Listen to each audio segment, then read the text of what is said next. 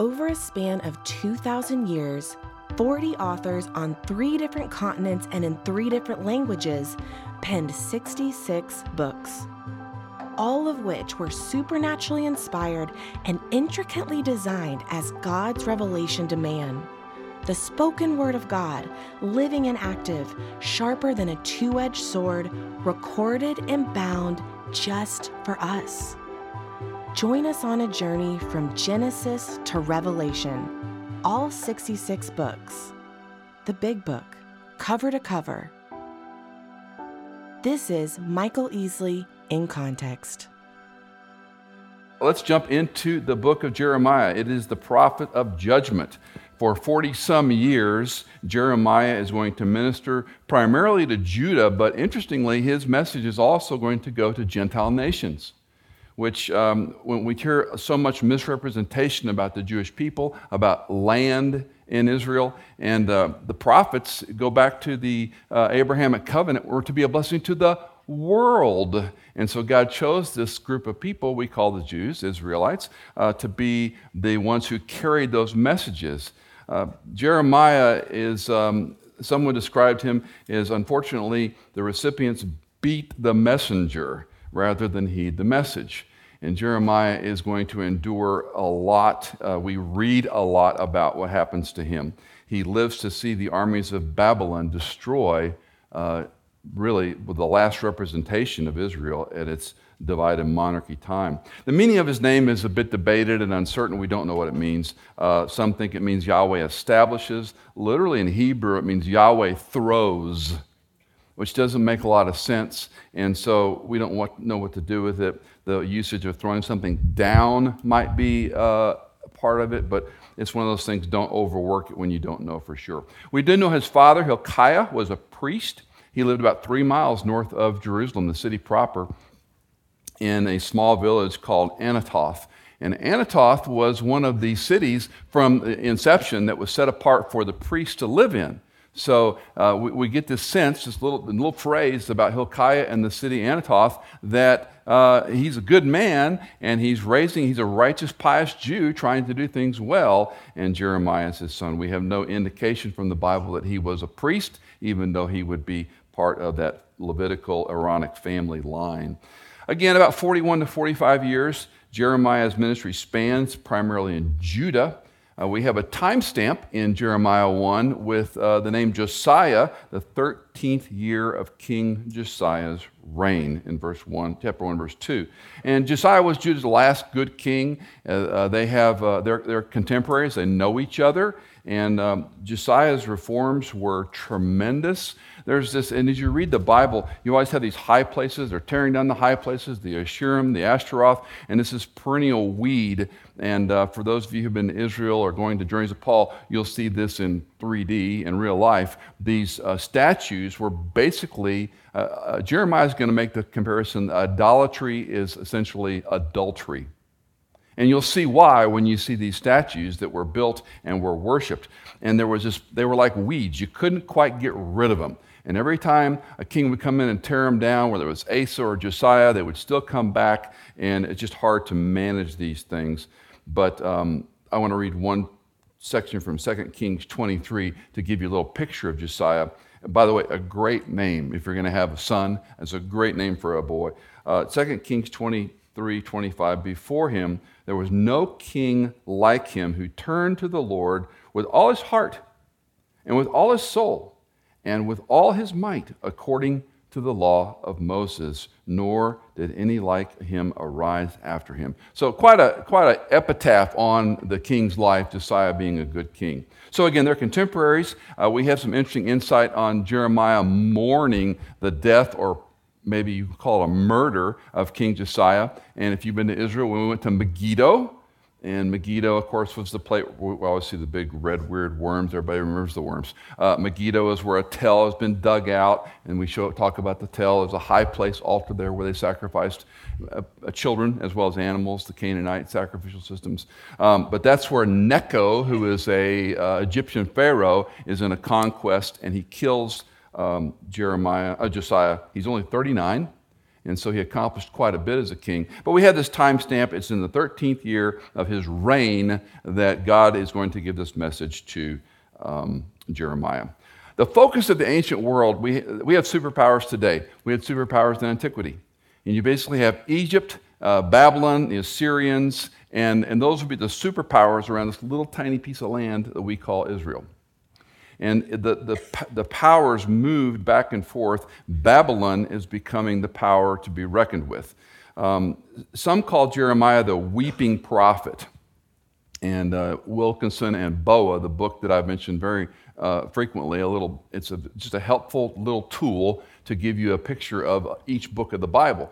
And it's called Talk Through the Bible. And they write, a heartbroken prophet bearing a heartbreaking message. That's pretty good. A heartbroken prophet bearing a heartbreaking message. Because we have a lot of compassion in this man, Jeremiah. We know more about Jeremiah's personal life than any other prophet in the Old Testament, which is pretty striking when you think through Isaiah and Ezekiel and Daniel and any minor prophet you want to choose. Let me read a few passages that give us a little insight into his person. Jeremiah 1:19, God is speaking to Jeremiah. They will fight against you, but they will not overcome you, for I am with you to deliver you, declares the Lord. That sounds like a cheery Michael Easley sermon, right? Jeremiah 15:18, why has my pain been perpetual and my wound incurable? I love that phrase. My wound is incurable. We find it a number of times in Jeremiah and I think also in Job. Refusing to be healed. Will you indeed be to me like a deceptive stream with water which is unreliable? In antiquity, water was life. 3 kinds of water: living water, streams, lakes, and cisterns. Cisterns are the worst. Cisterns are like really bad old bottled water that's out of date and expired. You don't want to drink it unless you have to. Lakes were okay if they were spring-fed, but streams are what you want. And Jeremiah is saying, you're a living stream, but you're unpredictable. I can't count on you. Interesting insight of the prophet talking to God this way. In Jeremiah 20, verse 1, then Pashur, the priest, the son of Immer, who was chief officer in the house of the Lord, heard Jeremiah prophesying these things. Pashur had Jeremiah the prophet beaten and put him in stocks that were at the upper Benjamin gate, which is by the house of the Lord. And then finally, Jeremiah 20, and many of you know this if you're Bible readers, when Jeremiah says profound words, O Lord, you have deceived me, and I was deceived. And so you get a glimpse of a guy at the bottom. You told me I was going to do this, you're going to be with me, but you deceived me. And I think, sidebar lesson, a lot of us are going to have experiences in our Christian lives that we're going to feel like, God, you deceived me. And it's pride, it's whatever you want to call it, but in Jeremiah's case, he was being beaten and maligned and assaulted, and he cared for the people. It wasn't like he was this indignatious prophet. He had this great compassion for his people. You have overcome me and prevailed. I have become a laughingstock all day long. Everyone mocks me. For each time I speak, I cry aloud. I proclaim violence and destruction, because for me, the word of the Lord has resulted in reproach and derision all day long. I took your word, I did what you said, and it has not worked out even okay. It's been horrible in my experience. So we know a lot about Jeremiah. These are just a few snapshots from this big book. But we also see this combination of courage and compassion, because he carries out what God tells him to do with great courage, but he also has compassion and he endures a lot of pain. I think, and I don't want to push this too far, but as I've studied the book and sat back on what God did with Jeremiah personally and nationally, to me there's a little reflection of God the Father and how he looks at us. That he's compassionate, but he's a God of judgment and righteousness. And although he cares for people, bad things are going to happen because of sin and the consequences of sin. As you've often heard me say, we're fallen people in a fallen context. And because of that, things are not always going to go the way we would wish them to go. And I say this with air quotes, it pains God to discipline his people, but he knows as the perfect Father, he has to bring discipline at times in their lives, just like he does for you and me. Well, even with the 40 plus years of prophetic ministry, Judah is still emboldened in her sin. It underscores the stiff-necked nature of this people that God chose. And so God's word and God's prophet are going to prevail, but the people are not going to listen. From the organizational stance of the book, it is complex. This is not a chronological book to read. You can't read it like a timeline. And there are a lot of scholarly schemes as well as Bible study schemes to try and organize the book. I don't want to bore you with this, and only a few of us in this room would go this deep or would be of interest to you. But one way to think about it, it's not quite 50-50. Let's just call it 40-40 is prose and poetry, which is interesting from a prophetic book. You expect some songs and psalms and breakouts, if you will, but the sermon structure of what Jeremiah is delivering to God's people under his word, under his orders, the sermon structure is prose and poetry, which invites a lot of study because of the way things are structured. It's unusual in that regard. Some consider an anthology, and that word is used a lot by Bible scholars when they don't know how to put a handle on something. It's an anthology. It's a collection, which is a fair way to describe things, and it might be as simple as saying, and again, the numbers would be disputed, but just to put your hat on something, there's 13 messages in 5 books. That's just a way for me to think about it, because it's not chronological, it's not sequential, it jumps around. The last chapters are probably bolted on way late in Jeremiah's life, so it's still the Word of God, but it's a little complex when we read it, like our Western brain wants to read a story. Anyway, so of note, and this may not surprise some of you, but it actually, this was new to me. Jeremiah is the second longest book in the Bible.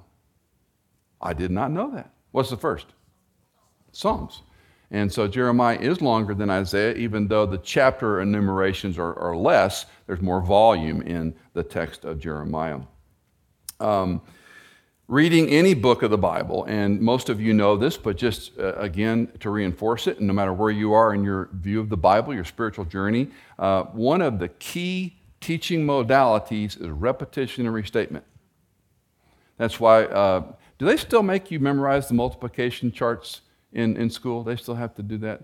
I didn't know if the way things have changed you had to or not. But how do you do that? You just memorize them. You just repeat them. You might put them to music, but you've got to know those things cold. Do any of you, and I'll be proud and I'll be humble and raise my hand, I have to think sometimes with the nines.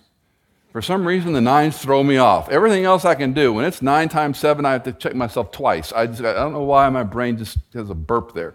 But you memorize them cold. Repetition and restatement.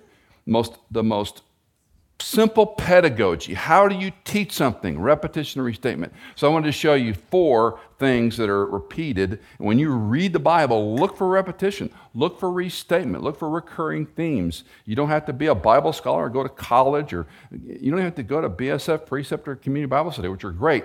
Look for repetition and restatement, and you're going to see these things. The word of the Lord occurs 52 times in Jeremiah.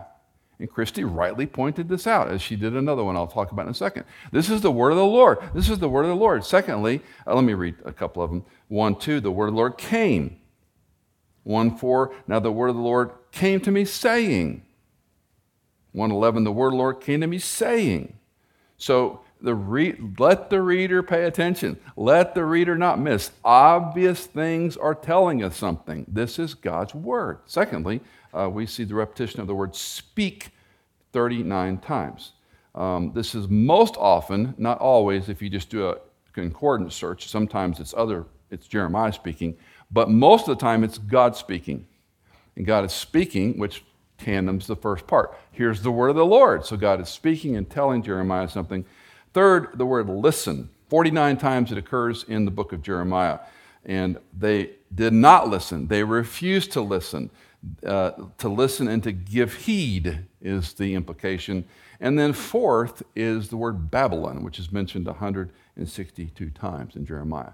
So if nothing else, you're reading a book, go, we see these occurring a lot, and I can't show you my Bible literally, but physically, but I put boxes around certain things. I don't use the precept thing is too much for me, and I have my own little system I use, and I put boxes around things. Anytime loving kindness or a soteriological or a salvation word occurs, I underline it red.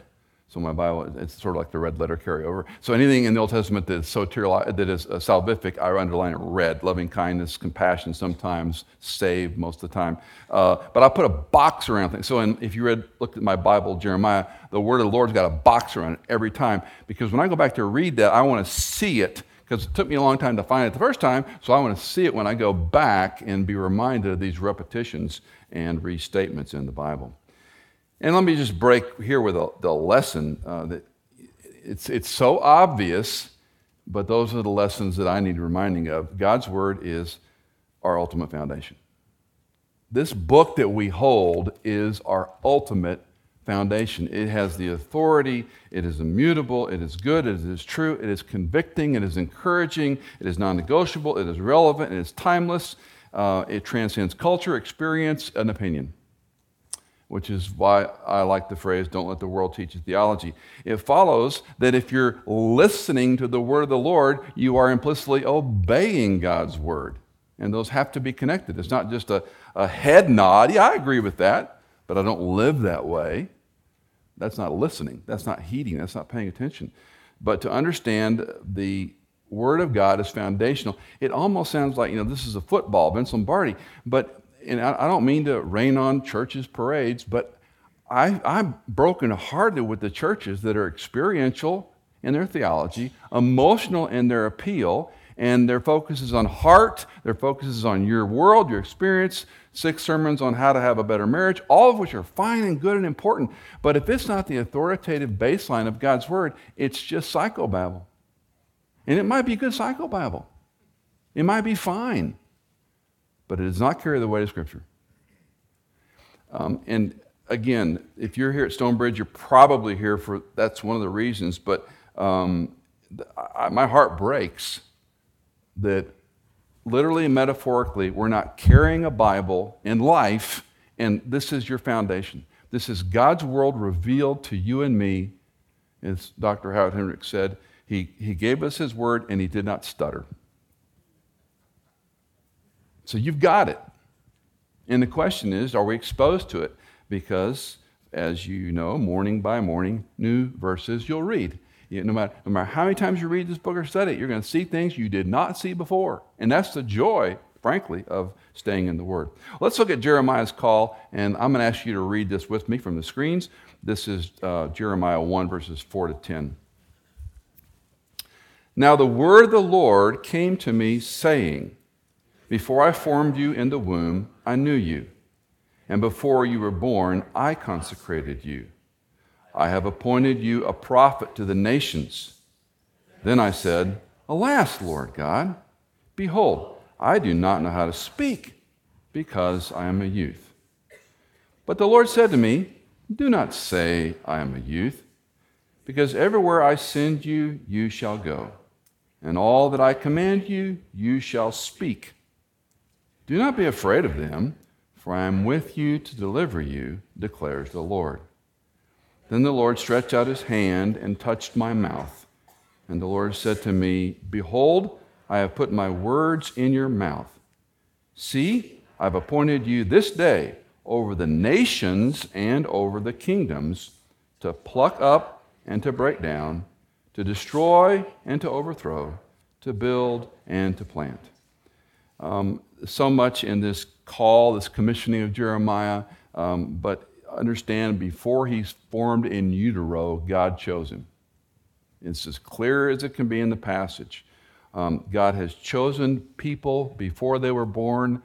We can't begin to understand this in our finite, fallen minds, but it is taught through Scripture that God chooses people before they're born for certain mission, calling purposes. David knew this in Psalm 139, verse 13. David said, for you formed me my inward parts. You wove me in my mother's womb. I will give thanks to you, for I am fearfully and wonderfully made. I follow some Instagram things that I wouldn't recommend because some of them are pretty gory, but there's one medical one I follow that shows a lot of interesting pictures that a lot of them have it blocked, sensitive content, and that's the one I want to look at. But one of the ones they repeat a lot is a hand. I think it was the first picture of an infant's hand grabbing the surgeon's finger. And I always think of that, fearfully and wonderfully made. No two people on the planet alike. Your fingerprints are unique of all 10 digits.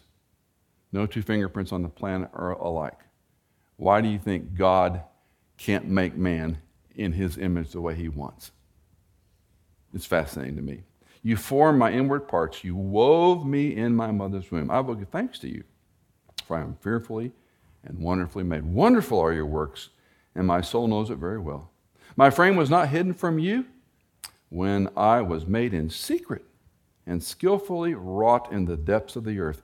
Your eyes have seen my unformed substance, and in your book were all written, the days that were ordained for me, when as yet there was not one of them. Before I was ever born, you know all about me. Before I was woven, you know my days, you know everything about me. And this goes back to your view of God. Is he the sovereign creator and sustainer of all or not?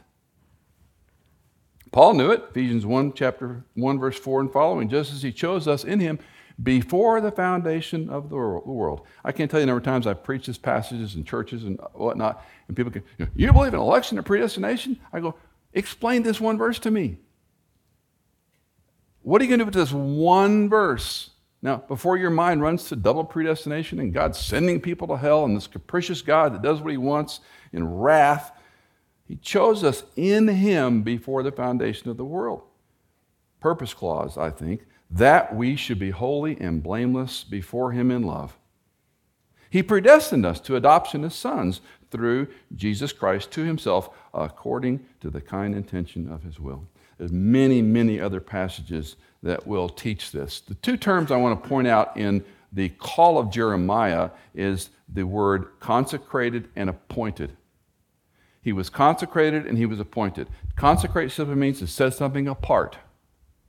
And again, I've used this illustration innumerable times. Some of you know it well. So my maternal grandmother died, and I inherited her china. It's a dogwood pattern. I mean, it's 150 plus years old now, maybe older than that. It's got a gold edging around it. What happens to old china that's been used again and again with gold edging? The gold comes off. It's a dogwood pattern. Fortunately, when Cindy and I were married, she liked it, so we kept it. And so we've got the china. The cups are chipped.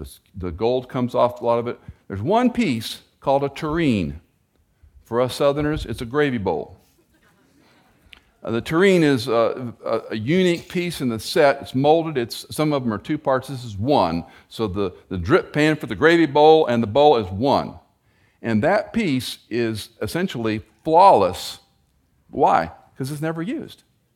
And in my grandmother's china cabinet, it had the glass in the front. That sat at the center along with the little creamer things, sugar and creamer things, because they were never used and they were pristine. And so when I read consecrated or set apart, I always think of a tureen. It's special. It's not used to play and make mud piles. You don't give it to the grandkids to play with. That one sits in a prominent place, set apart for a special use when you have Thanksgiving or Easter or Christmas and you get out the gravy bowl. You're going to use that tureen for that special occasion only. He's consecrated. And then the word appointed means to set in place. So it's set in place. The word is used in lots of interesting ways in the Old Testament. Placing a ring on a hand, that is appointing it. Putting a helmet on a head is appointing it. Putting a prisoner in stocks is appointing that prisoner. So Jeremiah is set apart and he's put in a place. God's going to use him. He touched his mouth. The words are in his mouth. We find the parallels to Isaiah. That God's word then is put in his lips, inspired, we might say. And then we see the beginning of this prose: to pluck up, to break away, to destroy, to overthrow, to build, and to plant. He's chosen of God, he's appointed of God, he's equipped by God to be his prophet. He's going to speak judgment. And Jeremiah was to deliver what God would give him, and he did. The lesson here is, I think, one that is hard for many of us to embrace or even think through. If God knew Jeremiah before he was formed, does it follow that he knew and knows you?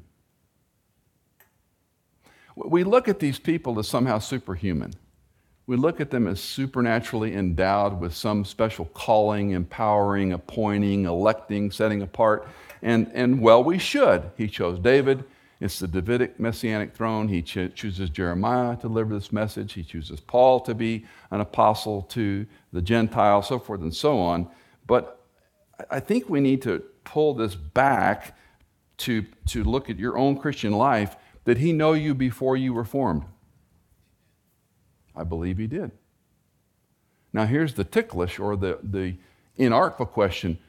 Are you as commissioned and called and designed and directed as a prophet Jeremiah or Apostle Paul or whoever you want to look to? And we get a little squishy there, right? Sometimes when we talk about the eternal truths of predestination and election, we have objections intellectually, and I get that. It sounds like God is sending people to hell, and some of our friends would hold what I call arch-reform position of double predestination. He's predestined people to heaven and hell. Intellectually, I see where they're coming from, but I think we overwork the doctrine too much. What the doctrine is saying is all men and women are headed to hell. All have sinned and fallen short of the glory of God, period. We deserve hell. Nobody deserves heaven. Grace is undeserved favor in the face of deserved wrath. Grace is the means by which he calls us to faith. Faith is the operative word that we like to use. By faith, I trust Jesus Christ. I put my faith in the person and work of Jesus Christ. I believe in the gospel, and lots of synonyms that we use to talk about this salvation experience, this conversion experience. We're placing trust in Christ to do for us what we cannot do for ourselves. That's the means by which grace was given to us, and we respond by that. And so then we said, well, and I heard this recently. I was watching an interview. I don't think it's dishing because it's online, with Aaron Rodgers and Danica, the race car driver, Patrick. And they're talking about basically losing their religion. And it's interesting how Aaron Rodgers talks about when he was in young life and what he believed. And then as he got older and more mature, he said, well, why would God do that? It seems to me it doesn't make sense that a God would. And so now we've gone from a view of Scripture telling us who God is to, you've heard me say this 1,000 times. When a person says, I can never believe in a God who, you've just shown how proud you are. I can never believe in a God who allows suffering, allows wars, allows fill in the blank, AIDS. I can't worship a God who. Well, you've just made God in your image. Let's see how that works out. A lot of variables. I can't handle that God does certain things a certain way. Well, let's tone the argument down and say we're human, we're fallen creatures in a fallen context, we're sinful, our minds are limited. Some of these things you're not going to grasp totally. Now, I've taught on predestination and election all my Christian life. First 3 years when I came to Christ out of the Catholic Church and I was in Bible studies, this for some reason was a hot topic. And I remember just fighting with my Bible study friends going, that's wrong. He doesn't elect you. I also had trouble with eternal security. Once saved, always saved cliche. I had real trouble with that. It took 3-4 years, and then it dawned on me one day, Michael, you're not smart enough to figure this out. And then I started looking at what the Scripture says and what it doesn't say, which is always a good harbor, because that's where we get in trouble when we say what the Bible does or project. And the fact of the matter is God calls and chooses people. But we're all going to hell in a handbasket. And I don't want to get too far off on this, but I just want to, if you're frustrated with this, and I want to say this as kindly, but as truthful, as kindly as I can, but it's truth in Scripture, the doctrines of predestination exist. You don't have to embrace, every fully nuance of every doctrine in the Bible, but this is a core doctrine. It's taught in the Bible. Where we get trouble is when we inject our own thinking to this. Jeremiah is clearly called. No one debates. Well, he wasn't called. How did he know he was called? How did he know he was commissioned? Well, you can have that argument, and you can become liberal in your view of the Bible, and that's your prerogative. I'm going to lean on God's word, not man's wisdom. I'm leaning on the text even when it's difficult. All this to say, back to you, are you called like Jeremiah or Isaiah or Paul? Again, there's been countless books and studies and all sorts of interesting processes to find God's will for your life. And we think of calling when it comes to like missionaries and pastors. They're called, how many times? I was called to be a pastor when I was 12. I was called to be a missionary when I was 10. Well, that's fine. I reduce it to this level, and you can certainly improve and grow in your own experience. Gifts, talents, and abilities. If God designed me, He knew what I was gifted, talented, and able to do, just like He does you. And in that, as a believer, now if I'm indwelt by the Holy Spirit of God, I have a different purpose in life, and that's to use that talent, gifts, and ability for God, for the love of God, for the love of His people. And to me, instead of making it, and I love the complicated, I love reading about this stuff ad nauseum. It doesn't help you. I understand most of that. But what does help all of us is, are you using your gifts, your talents, and your abilities to serve God? So if you're a homemaker, if you're a homeschool parent and you also work outside, if you're in medicine, if you're a teacher, an educator, you're an attorney, you're a songwriter, you're a musician, whatever you are, you've got certain gifts, talents, and abilities. They used to use the word avocare, which we get vocation from. That really has an etymology back to calling.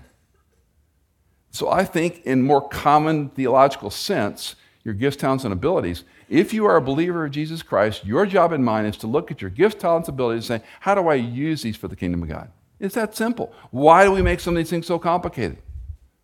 So again, you can improve on that, but I think, are you using it to the glory of God? Okay, let's move on. So Jeremiah's message is hard, and it's essentially God's judgment is sure. We can get lost in the complexity of the book and so forth and so on, but we've got Babylon who's going to come in as a superpower. Babylon's going to be the agency that's going to judge Judah, and it's going to be the destruction of the temple and the kingdoms. Let me read a paragraph that I think Boa and Wilkerson capture it very well. An avalanche of judgment is coming, and Jeremiah is called to proclaim that message faithfully for 40 years. In response to his sermons, the tender prophet of God, I love that, experiences intense sorrows at the hands of his countrymen, opposition, beatings, isolation, imprisonment. But though rejected and persecuted, Jeremiah lives to see many of his prophecies come true.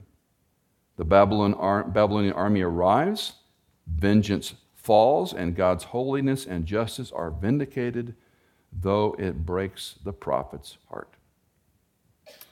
I wonder if present-day believers, when we look at our country, we look at our situation, and we can get all maudlin and discouraged and angry, and we can get blue versus red, Democrat versus Republican, and we can independents, libertarians, socialism, whatever you want to dive into. History is a long tutor. Nothing is new.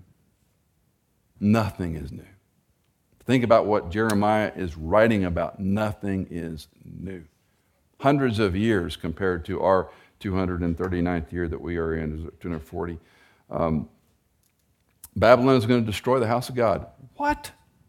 Yeah. How could God let this happen? Because he's holy, and we can't understand it all, but it's part of his prescription. It's part of his dealing with man. Jeremiah 7, verse 23, but this is what I commanded them, saying, obey my voice, and I will be your God, and you will be my people. And you will walk in all the way which I command you, that it may be well with you. Yet they didn't obey or incline their ear. They walked in their own counsels and in their own stubbornness of their evil heart.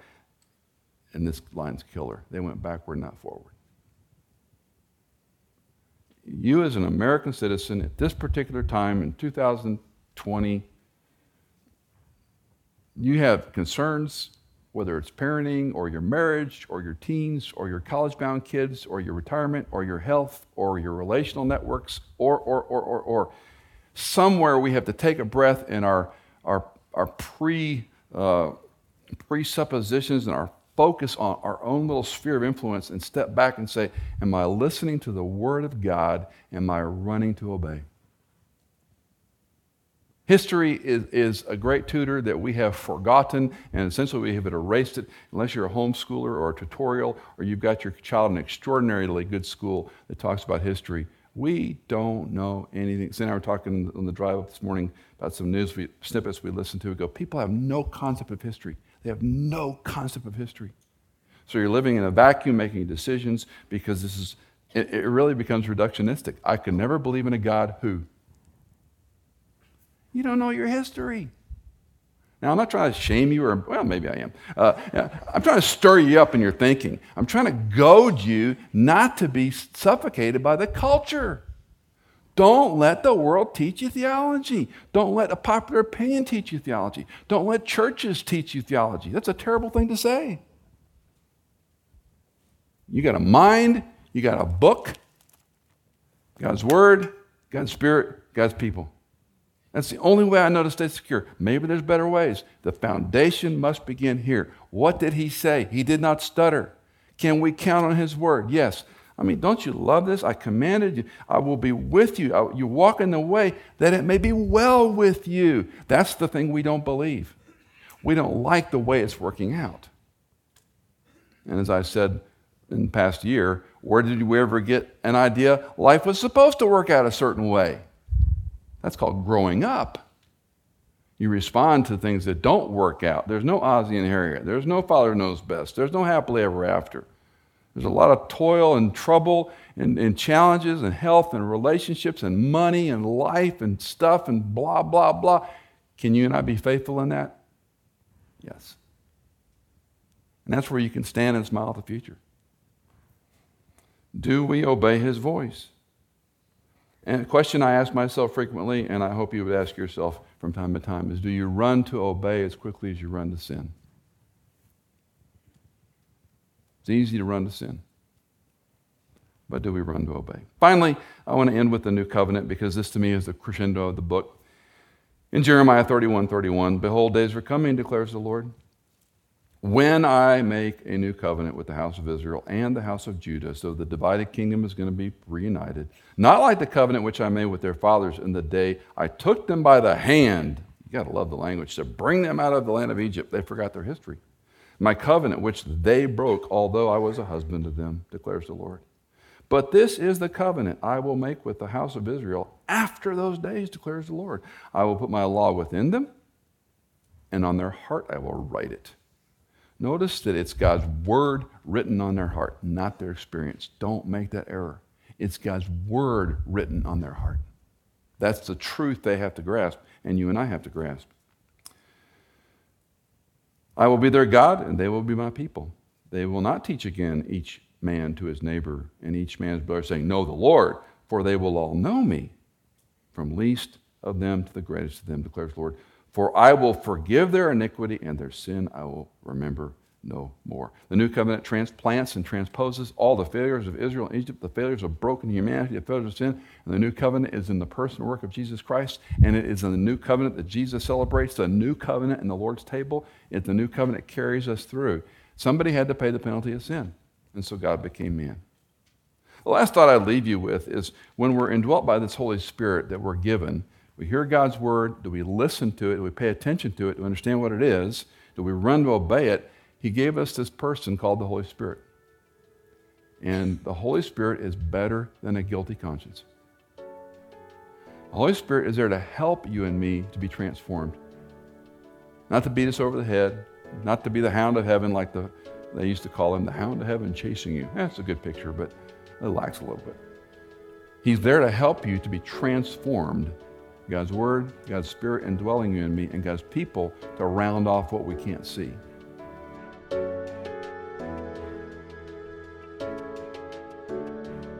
Michael Easley in Context is fully funded by our listeners.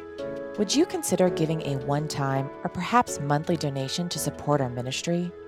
You can give at michaelincontext.com. In Context is produced by Hannah Seymour and music composed by Chad Cates.